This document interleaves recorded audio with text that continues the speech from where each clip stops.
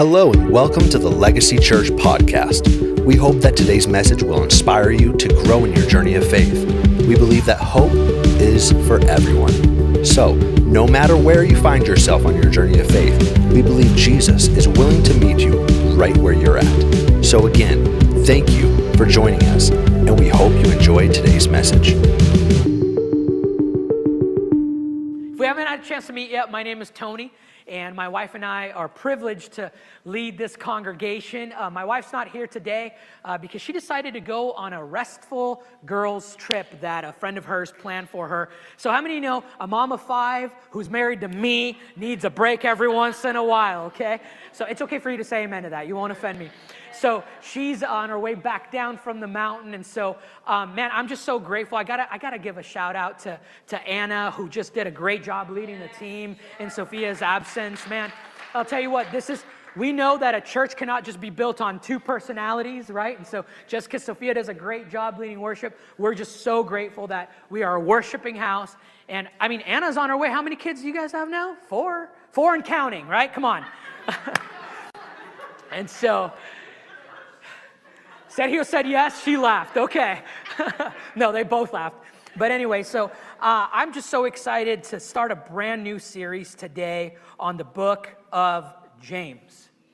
You know, a lot has been said about the Apostle Paul. A lot, of course, rightfully so, is said about Jesus himself.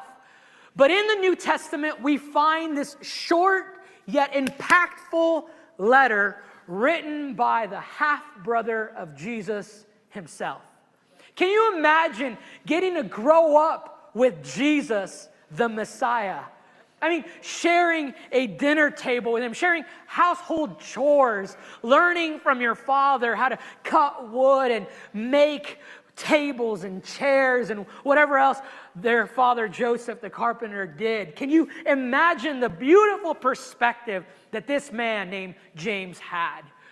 Well, today we're going to begin to look at the writings that James leaves for all of us as believers. And I got to say this, in the 5 chapters found here in the book of James, we know that there's a lot to unpack.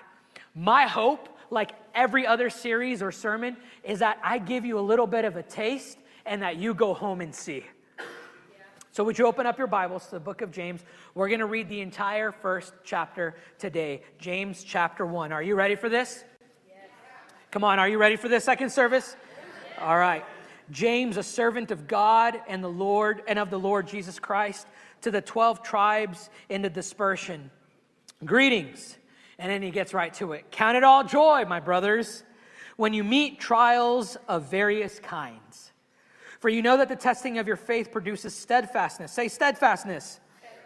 And let steadfastness have its full effect, that you may be perfect and complete, lacking in nothing. If any of you lacks wisdom, let him ask God, who gives generously to all without reproach. How many of you are grateful for that? Yeah. And it will be given him. But let him ask in faith with no doubting. For the one who doubts is like a wave of the sea that is driven and tossed by the wind. For that person must not suppose that he will receive anything from the Lord. Verse 8, he is a double-minded man, unstable in all of his ways. Let the lowly brother boast in his exaltation. That sounds a little weird, doesn't it? And let the rich man in his humiliation, because like a flower of the grass he will pass away. For the sun rises with its scorching heat, and withers the grass. Its flower falls and its beauty perishes. So also will the rich man fade away in the midst of his pursuits. Blessed is the man who remains steadfast under trial. For when he has stood the test, he will receive the crown of life, which God has promised to those who love him. Let no one say when he is being tempted, I'm being tempted by God, for God cannot be tempted with evil, and he himself tempts no one. But each person is tempted when he is lured and enticed by his own desire. Then the desire, when it's conceived, gives birth to sin, and sin, when it's fully grown, brings forth death. Do not be deceived, my beloved brothers. Every good and perfect gift is from above, coming down from the Father of lights, with whom there is no variation or shadow due to change. How many of you are grateful God is the same yesterday, today, and forever? Of his own he brought us forth by the word of truth, that we should be a kind of first fruits of his creatures. Verse 19, know this, my beloved brothers, let every person be quick to hear, slow to speak, slow to anger.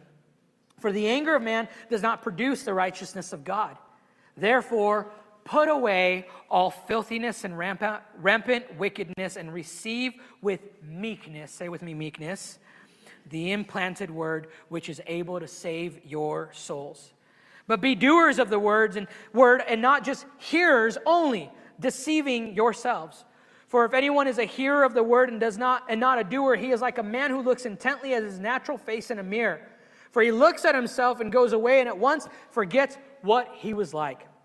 But the one who looks into the perfect law, the law of liberty, and perseveres, being no hearer who forgets, but a doer who acts, he will be blessed in his doing. If anyone thinks he is religious and does not bridle his tongue, but deceives his heart, this person's religion is worthless. Ouch. Religion that is pure and undefiled before God the Father is this, to visit orphans and widows in their affliction and to keep oneself unstained from the world. Father, I thank you for your word. I pray now that every person in this room, those online, no matter where they're at on their journey of faith, I pray that they would have open hearts, open ears to hear from you. Help us, God, as we just read, to not just be hearers, but also doers of your word. We ask, God, that you would form Christ's character in all of us so that we could mature into the person that you've called us to be. Thank you for your word in Jesus' name. Amen and amen. Have you ever been around a sick person and you avoid them like the plague because you don't want to get sick too? Anybody? So, it's so interesting because my wife decided to leave on this trip, and as she left on Friday, I began to not feel so great. And so I'm like, okay, I got to get extra sleep. I got to start taking some vitamins. I got to do this. I got to do that. And if anyone is sick around me, I am going to stay away from them. Why? Because we hate being sick. Who likes being sick? Raise your hand if you do. We're going to go ahead and pray for you right now. Okay, Nehemiah does, because he gets a lot of attention. That's my son right there. Right? Nobody likes being sick. Am I right? So we do everything we can in our power to avoid getting sick, becoming ill. Why? Because we all seek comfort and we all just like to feel good. Am I right? Who here loves to just feel good? Right?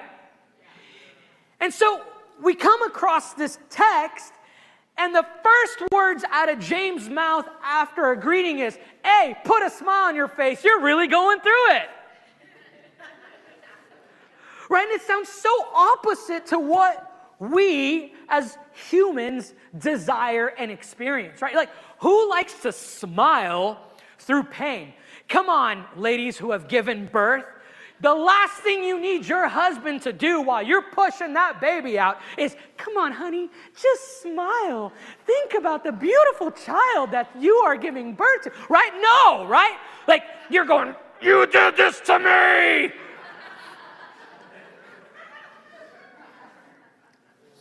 Yet we see the brother of Jesus writing to what's known as the diaspora, which is the Greek word for the dispersion of the church. I want to bring you into the context here. James is writing to a group of people, that early church, who have now been persecuted to the point where now these 12 tribes have been dispersed. The diaspora. We're talking now they've had to go and flee, which, by the way, if you read church history, it's the best thing that ever happened to the church.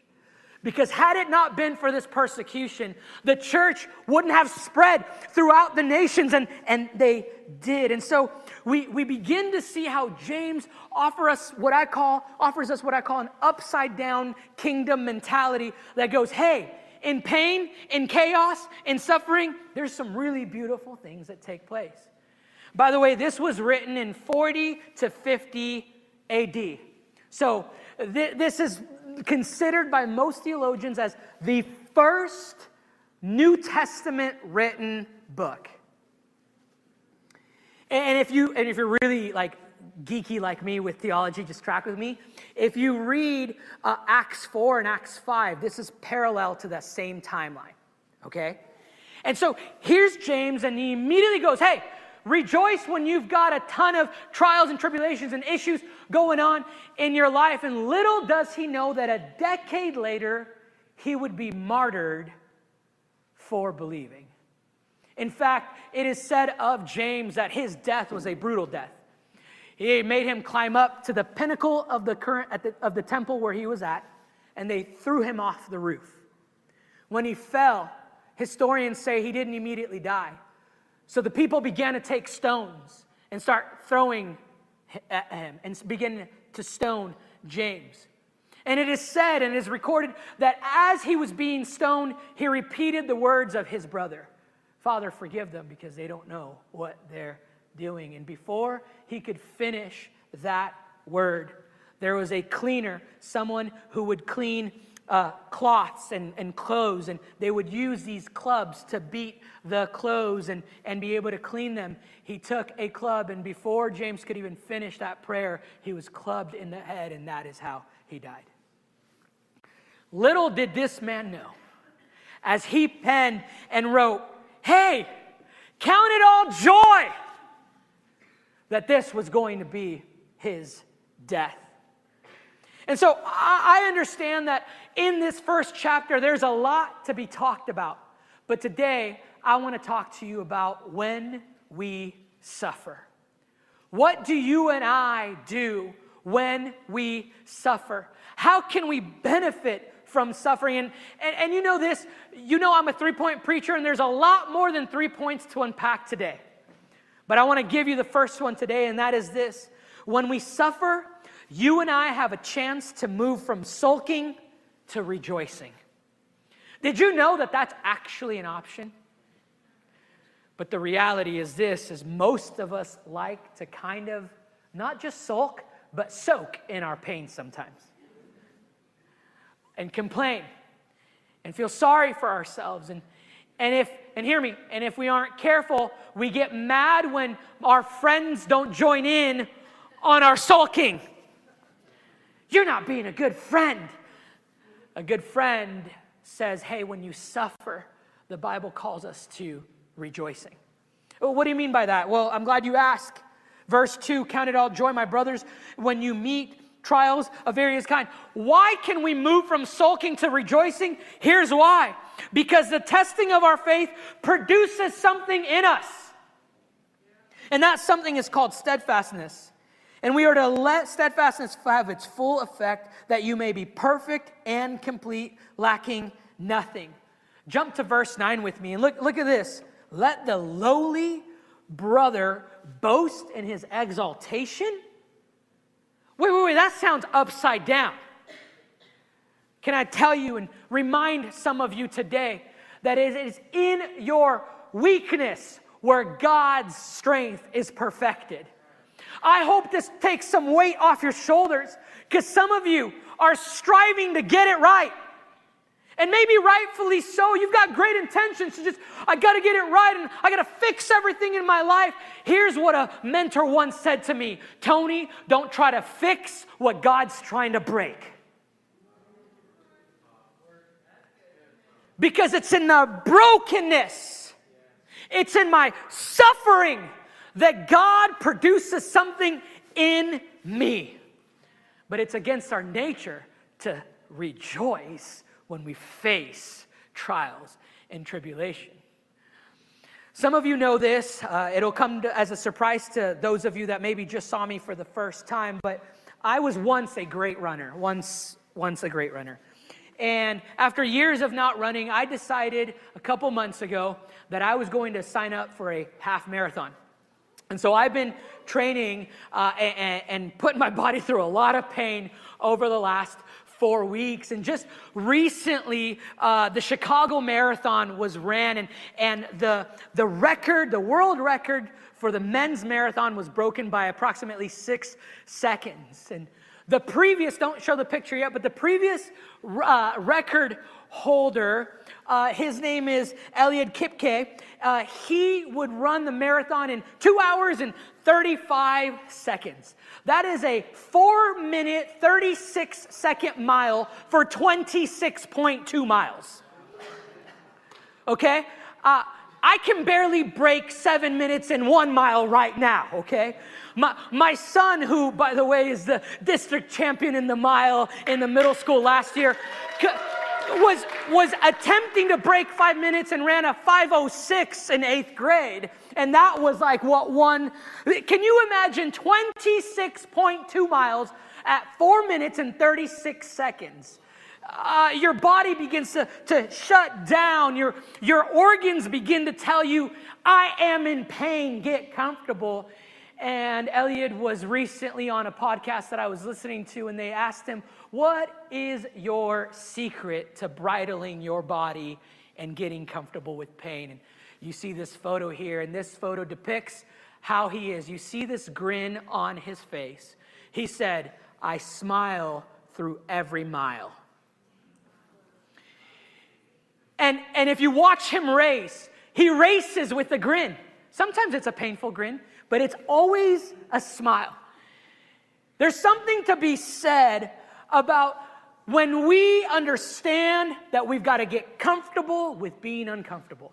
And what's true in the natural here is also true in the spiritual. Just as this world record holder has understood that, man, in the midst of pain, something happens when I simply put a smile on my face.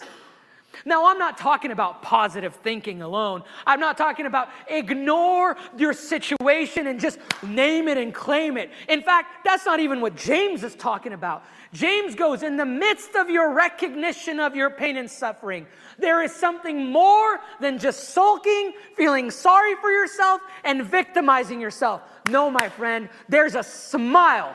There's a joy that can come. Why? Because after all, hear me on this, it is the joy of the Lord that is our strength. Notice how I didn't say it's happiness. Happiness is fleeting. It's weak. It's fragile. Yet the joy of the Lord is something that meets me in the midst of my circumstances. Can I tell you something? There is no sanctification or growth without suffering. Why do I talk about sanctification or growth? I'm glad you asked. I got to talk to you about my concern for you as a Christ follower and as a disciple of Jesus.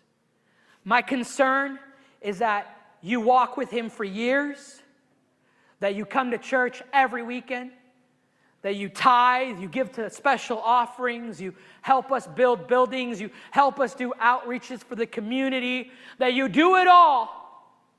Yet, in the midst of that, you don't learn the secret of what it is to have deep roots in the midst of the wind, the storm, the rain, and desert seasons. My concern is this, is that we allow pain and suffering to keep us jaded, or we let it grow us. My friend, you've got two choices today. And if you aren't careful, you will allow pain to jade you, cause you to have a hard heart, and even worse, become a victim to your own life. And you all know the victim people. Victim people, victim mentality people always need somebody to sulk with them. Yet James is going, hey, you're not a victim. There's something God is producing in you and will do through you in the midst of your pain. And this is why I don't want you to get stuck in your pain. Because some of you today, you're living based on an identity of a moment of pain that you once experienced in your past. And you're stuck there. It's something that somebody said to you, and it hurt you so deeply that now it's defined who you are today. And I'm here to tell you, I don't care what they said, what does God say? I'm here to tell you, some of you are stuck in this past pain and hurt and suffering, which, by the way, was very real Absolutely. It happened to you, but come on, your past may explain you, but it certainly doesn't have to define you. My friend, there are some of you that are stuck, and you've allowed the pain and the suffering and the trials and the tribulation and the backstabbing and the infidelity and everything else that's taken place in your life to define who you are today. And God, through James, is going, whoa, whoa, whoa, whoa, whoa, whoa. I'm trying to do something bigger in you than that. This is for somebody today. You are not the sum of all your pain and suffering. You are the sum of all God has done in and through you in the midst of pain and suffering. I wish I could get a witness in this house this morning.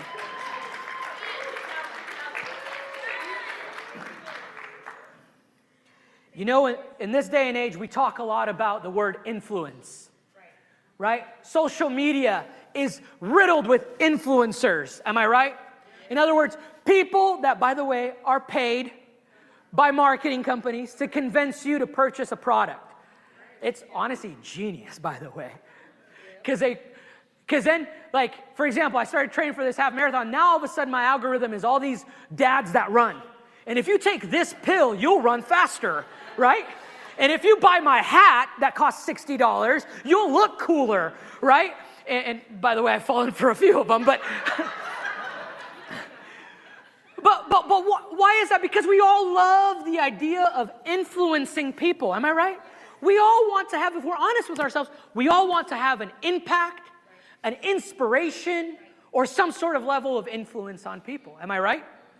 Well, if you want to have impact, if you want to have influence, if you want to be an inspiration in people's lives by pointing them to Jesus, well, then you first must understand, hear me, that pain and suffering is meant to empty you of yourself so that you may be filled deeper with who he is. Hear me. The deeper you allow Jesus to change and transform you from the inside out, the wider your influence and impact will be. Pain and suffering is meant to empty you of yourself, so that you may have the room and the space for him to fill you in such a way. And there are people in this room that can attest to this, that you're going to actually be grateful for what took place. Because had it not been for that, you go, the way he revealed himself to me, the way my roots went deep and had to find a well. And I'm telling you, the people we admire the most are not the victims. They're the people that have allowed their pain and the suffering to have a greater impact in those around you. Let me give you a personal example. There's a person I met with in this church just 2 weeks ago. He and his wife have a crazy, crazy story about the way they grew up, refugees, and just saw massacre and the complete wiping out of a people group in their lifetime. I've just seen the brutality and the real trauma before their eyes, the brutality and evil, demonic garbage that people have done. And they've seen it, they've experienced it, they've lost their own family to this. And as I was getting to know this person, I'm asking him what just he's telling me these stories, and I'm just like, I'm flabbergasted. I'm just hearing all that he's been through. And then I ask him, so what do you do for work? And he goes, I work with people that are refugees that have been traumatized and tortured. My wife works with social services, and these are people that have said, my pain, my suffering will produce something in me, whether it's an empathy or a compassion or a fire to go and help others. This is what James is talking about. If you haven't heard me clearly yet, let me offend you for a quick second. Your pain ain't about you alone. And I am not hating on this country. I immigrated here when I was 12, and it is I love this place. But you know what the Western culture has done to our Christianity? Is it's made us feel like God is just this rabbit's foot that's supposed to get us everything we want, including, hear me, a cushy life. And so then pain and suffering is this thing that I don't deserve it. By the way, if you guys know my wife, she can be pretty harsh sometimes with me in a loving way. So like sometimes I'll be like, because I'm pretty emotional. I don't know if you can tell, but I'm pretty emotional. And I'll be like, babe, I'm just like in my feels about this. And like, they really hurt me. And like, this isn't fair. And she'll be like, you know what wasn't fair? The cross. I'm like, okay, got it. Or I'll be like, babe, I'm just being treated so unfairly. Like, this is like, I don't deserve this. You know what? You're right. Because you know what we all deserve? Death and hell. I'm like, but praise be to God that Jesus did what he did, and we're not getting what we deserve. But my friend, I want to bring you back to this reality.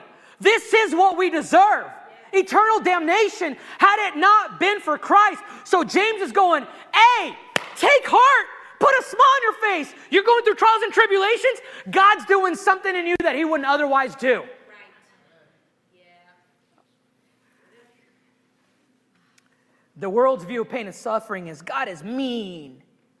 He must be mad at me. Or I don't deserve this. Are you hearing it, parents of teenagers? Come on. I'm just teasing. I'm teasing. The kingdom's view of pain and suffering, hear this, is what will you do in and through me, oh God? I want to challenge you today. Whether you're in a storm, coming out of a storm, or about to go into a storm, would you change your question to why God to what will you do, God? Jesus himself understood why he had to suffer. Hebrews chapter 12, I believe it's verse 2. It says of Jesus that who for the joy that was set before him, he endured the cross, despising the shame, and is seated at the right hand of the throne of God. Because of what was going to come, he endured the suffering that he did. Much like Paul in Romans chapter 5, verse 3-5 says, not only that, my friends, but we rejoice. Say with me, rejoice. In our sufferings, knowing that suffering produces endurance, and endurance produces character, and character produces hope. By the way, I would venture to say some of y'all have a weak character because you haven't allowed suffering to do its work in you.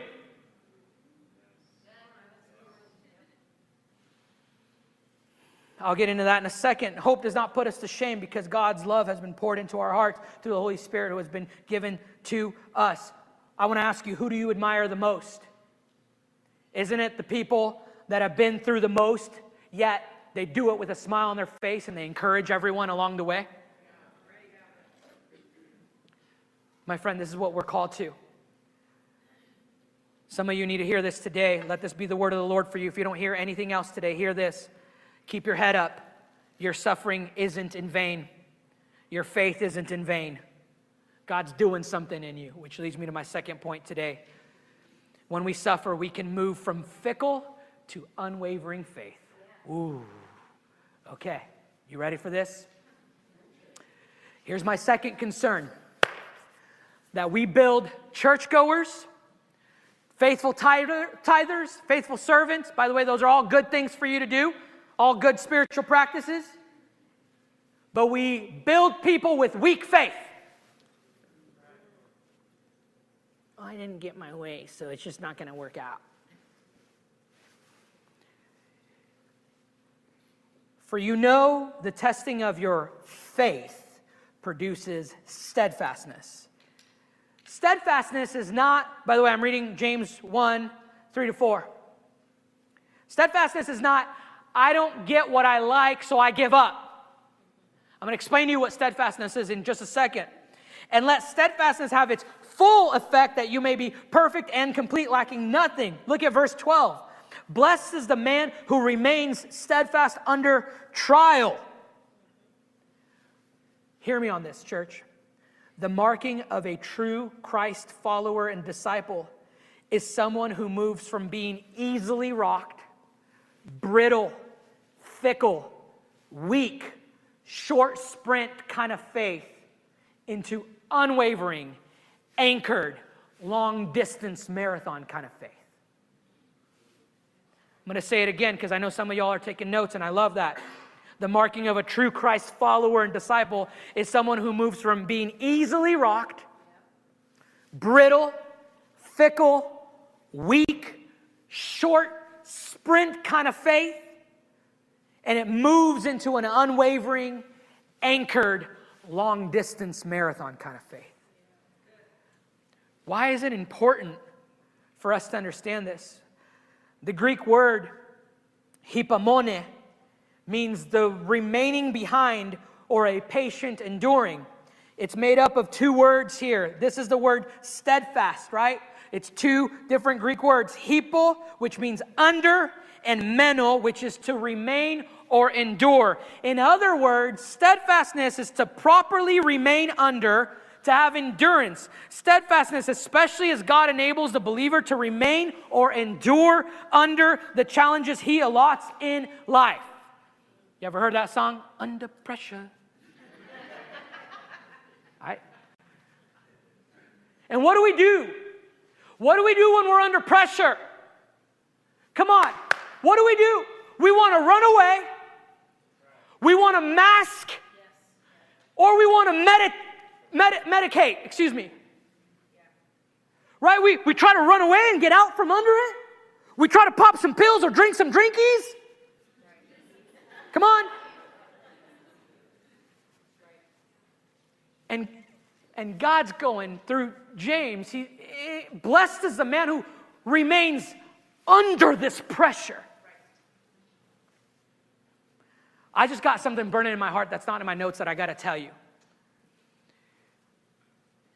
The only way to test a true diamond is to see how it handles under pressure.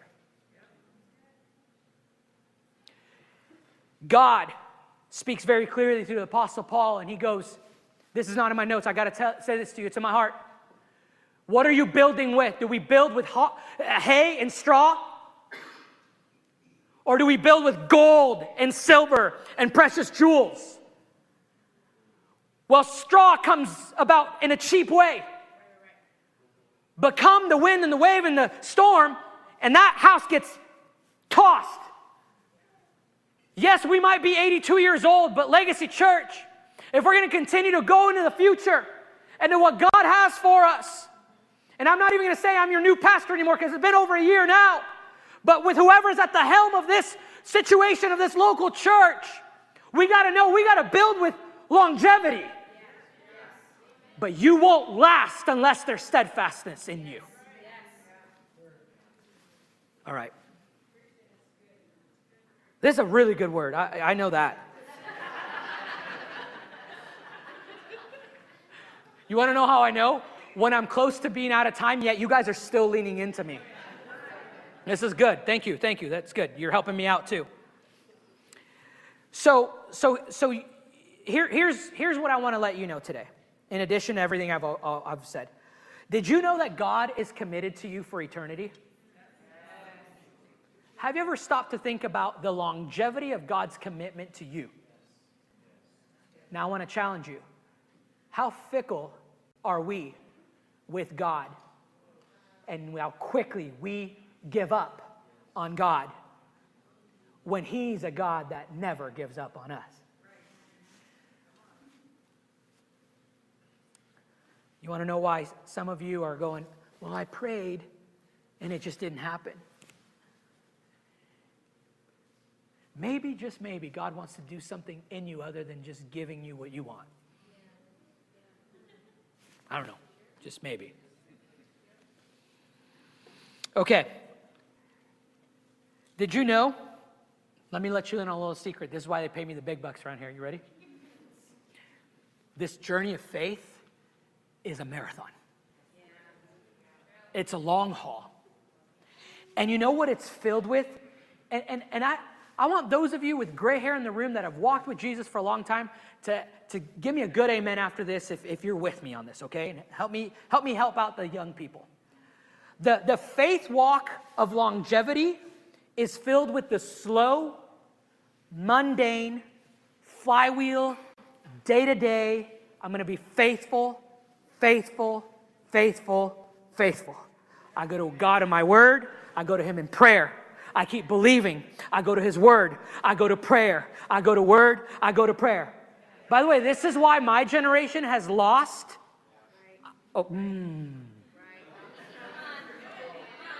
The spiritual discipline of making my Sunday morning attendance a priority. My generation's like, if I got time, if I'm not vacationing, or if I'm not taking a mental health day because of the week I've had, how about take a spiritual health day?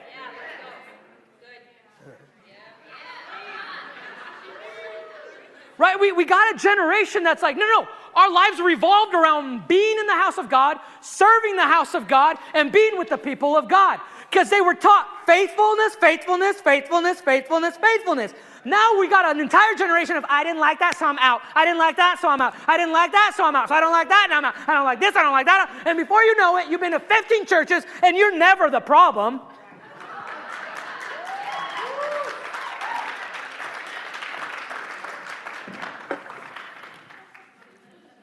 I am not saying this because I got a chip on my shoulder. I'm saying this because my only agenda is to see you mature into the full stature of Christ Jesus. Guys, there's got to be something that keeps us here. Like, we can't be moved. We're so easily moved, as James says. A double-minded man, right? Tossed to and fro.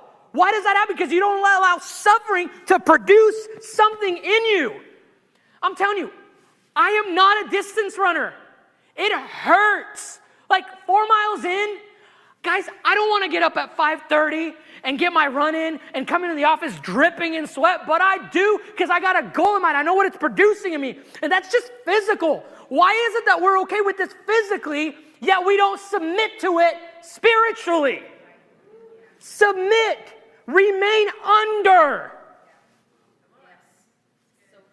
Okay.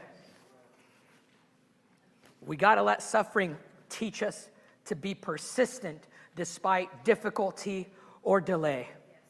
Did you know that all throughout Scripture, you're going to see how this idea of steadfastness, persistence, or endurance only ever resulted in salvation, protection, spiritual fruit, and encouragement to others? It never resulted in that person's demise. I dare you, go read Scripture. I dare you to go read Scripture. Okay. We got to move along. Look at how the NIV says, are you with me? Are you getting something out of this? Okay. Consider it pure joy, my brothers and sisters. This is James 1 again, but in the NIV. Whenever you face trials of many kinds, because you know that the testing of your faith produces perseverance. And look at this. Let perseverance finish its work, that you may be mature and complete, which leads me to my third and final point. When we suffer, we can move from immaturity to maturity. Look at the scripture. Finish its work. Finish its work. Not stay stuck in it. Are you hearing me? Okay. I love you. So let me kindly tell you and lovingly tell you this. Some of you have allowed pain and suffering to mark your life in such a way that you've actually never moved through it. And then you're wondering why you are a stunted, immature Christian. Tony, I'm not immature. That's kind of insulting. Okay, put 2 toddlers into a room. Give them all the toys available to them. And then leave like an empty Amazon package in the center of the room. Okay? It's not attractive. It's just a box. Leave the room. When you come back to the room, what will they be fighting over? The box. As they are wrestling about for the box, what is the word that's going to come out of their mouth? You guys know it. Mine! Mine! Tony, it's really insulting when you call me immature. Well, you say mine to God all the time. Like, we laugh about the illustration I just painted, but like, how do we know if we're immature? My money. My time. my health, my family, my outcome, my goals, my dreams, my aspirations, my success.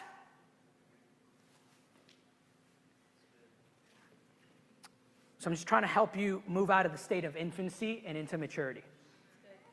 How else do I know that I've stayed in the state of immaturity? Well, if you have not matured through it, then you're stuck in it.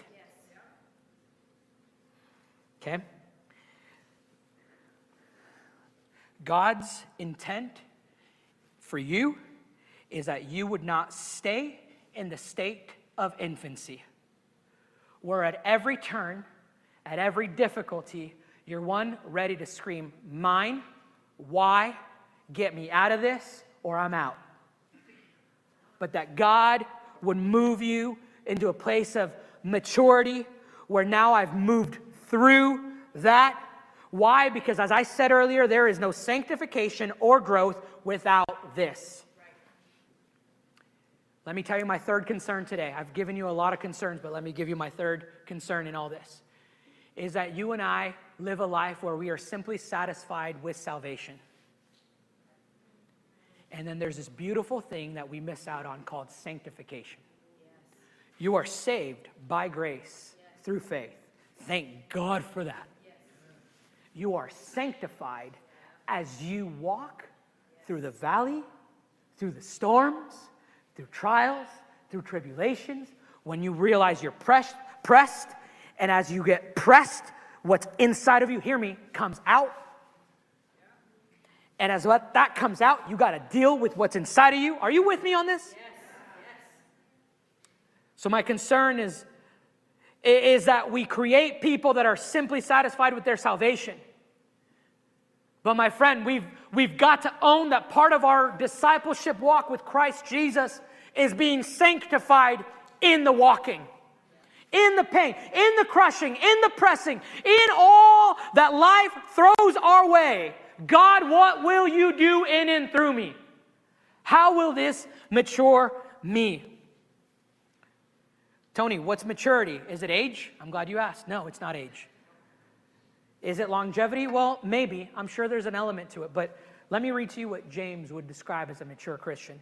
Know this, my beloved brothers, let every person, this is verse 19, be, look at this, quick to hear, slow to speak, slow to anger, for the anger of man does not produce the righteousness of God. This sounds pretty mature, doesn't it? You know what's immature? People that don't know how to listen well. People that are easily fall into sinning in the midst of their anger. People that are just waiting for you to shut up so that they can finally say something. Therefore, put away all filthiness and rampant wickedness and receive with, look at this, meekness, the implanted word. And he goes on to say, but be doers of the word, not just hearers, only deceiving ourselves. Maturity, hear me, will come in a doing. I know I said I only got 3 concerns, but let me give you a 4th concern. Here's my 4th concern. You come to church, you hear some great speaking, and hear what I said, speaking, not preaching or teaching, just good speaking. By the way, you can hear better speaking on a YouTube channel anywhere else, okay? Let me just tell you that. Although I'm pretty darn good. But anyway, I'm teasing. Some of you were falling asleep. I had to get you laughing. My concern is that we come to church, we hear some good speaking, and then we walk out of here the same. Hear me, not doing anything different or that's aligned to what we've learned. Do not be fooled. There is a doing. Maturity actually calls us to a doing, to a living, to an acting this out, to playing this out, not acting as an actor would fake it, but playing this out. By the way, oftentimes we attribute maturity to a kind of arrogance that goes, I've arrived and I've done it all, seen it all. Let me talk to some of you gray hairs today. Your longevity with God should only lead you to a greater desperation of God. It shouldn't be, I've seen it all. I've done it all. Tony, you're teaching on James? How many times I've heard James, read James? That's not maturity. That's actually immaturity. Because it's pride. And so, maturity will only come, hear me, when I understand I truly am, and I said this a few weeks ago, I want to say it again, when I truly recognize I am clay in the potter's wheel. That I'm to be molded to how he wants me to be.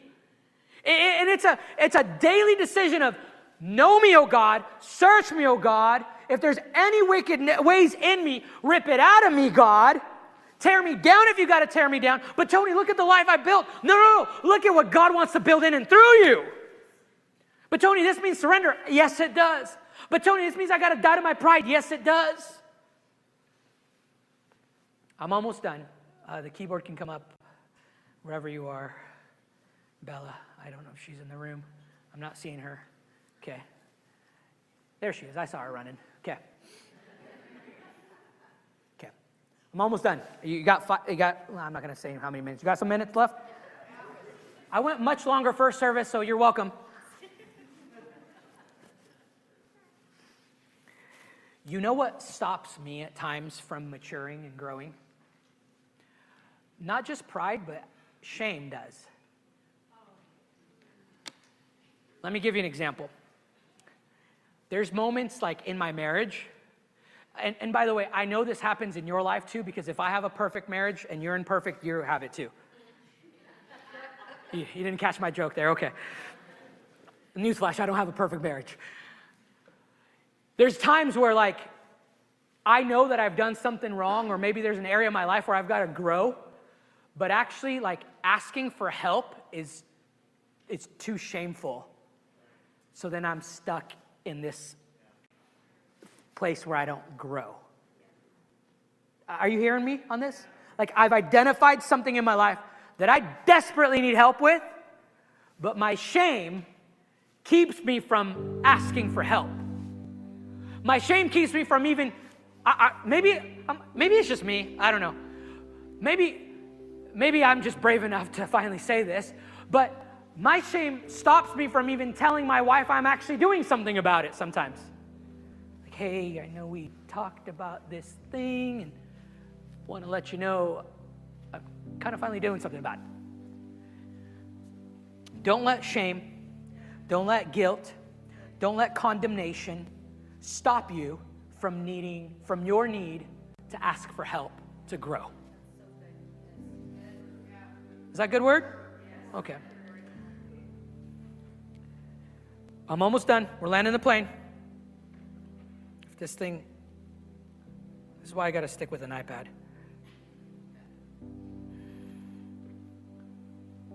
Okay. Literally, I only have 3 more lines to read to you. Is that okay? But I got to read them to you because this is important stuff I wrote down. Church, let me tell you that I believe if we are to be desert people, we are not to die in the desert. We are to thrive in the desert. If you look at who survived in the desert, it wasn't those that went back to what was known. It wasn't those that turned their back and didn't have a steadfastness and began to idolize other idols. It wasn't those that didn't put their trust in God. The ones that went and thrived in the desert and out of the desert were the children of God who said, God, I'm going to let this produce longevity in me. I'm going to allow you to bring the provision that I need to my day-to-day. I'm going to allow you to grow me through this. My friend, you and I are desert people, but we're not meant to die in the desert.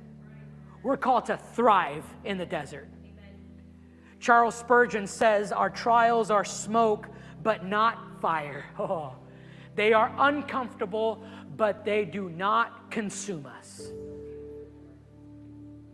The Apostle Paul says, you may be pressed, but you're not crushed. You might be persecuted, but you are not abandoned. I hope somebody receives this in this spirit. You may be struck down, but you are not destroyed. In fact, you are blessed beyond belief, my friend. You're blessed to have something that God is putting in you. And hear me on this. This isn't a concept for me. This is my life. I stand on this stage week in and week out preaching the way I do because I've endured pain. And in the midst of that pain, God has given me gifts that are beautiful that I would not otherwise have, and an empathy and a compassion that I am grateful for. Quite frankly, I'm a little morbid. I go, God, repeat some of that stuff because I want some more of what you produced in me. Like,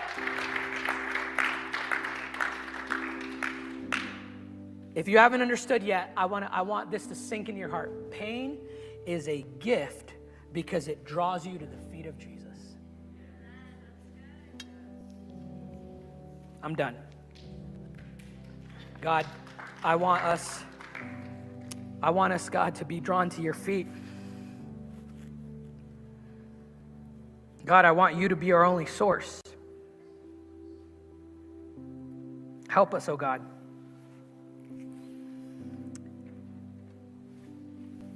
This is what I want us to do here. I'm going to give you some time to reflect, to think, to pray, to meditate. We're not going to sing a song. We're just going to kind of let the keyboard play. We always like to say that there's several different ways for you to respond today. The first way is just in prayer. Right there where you're at, seated, you can just pray and ask God to talk to you, to reveal to you some things, to process some things that you heard today. If you feel the need to actually have somebody pray with you or for you, you can leave your seat and head over to the prayer corner. We've got an amazing trained team there that can pray with you. The other thing you can do is give. What are the things that you've got to give over to God? Maybe the thing you've got to give over today is your life. Maybe you've never given your life to Jesus. I want to encourage you to leave your seat and head over to the prayer corner, and somebody there can help you make that decision, walk you through that decision. But what are the things you've got to give over to Him? If you're a member of Legacy Church, it's just kind of a good reminder as well of this is a good time for us to give of our tithes and offerings as a response. We also have the moment that's beautiful and sacred to remember at the table of the Lord the sacrifice of Jesus Christ at our communion table. Is located up here, and there's one in the back too. And then the other thing is really offering Him worship. And worship is more than just singing. In fact, I think there's people in this room right now that are like, man, God, this sermon reminded me of the things you've brought me through. And because of that, now I got a song in my heart. I got gratitude in my heart. I got lips that can't help but praise you. And so I'm going to give us all some time, and then I'll come back up and dismiss. But Father, I pray in Jesus' name, as we spend some time to kind of silence our voices and everything else, God, I pray that your voice would be the loudest voice right now in our hearts and in our minds. Lord, that you would guide us, you would help us, you would empower us, Spirit of God, to respond how you would want us to respond today. Lord, so now as we look to a moment of response with you, I pray you would stir our hearts. Lord, help us to be those people that truly know how to rejoice in the midst of suffering, that can move from immaturity to maturity, and that can have a faith that withstands the test of time. Thank you, Father, in Jesus' name. Let's respond together.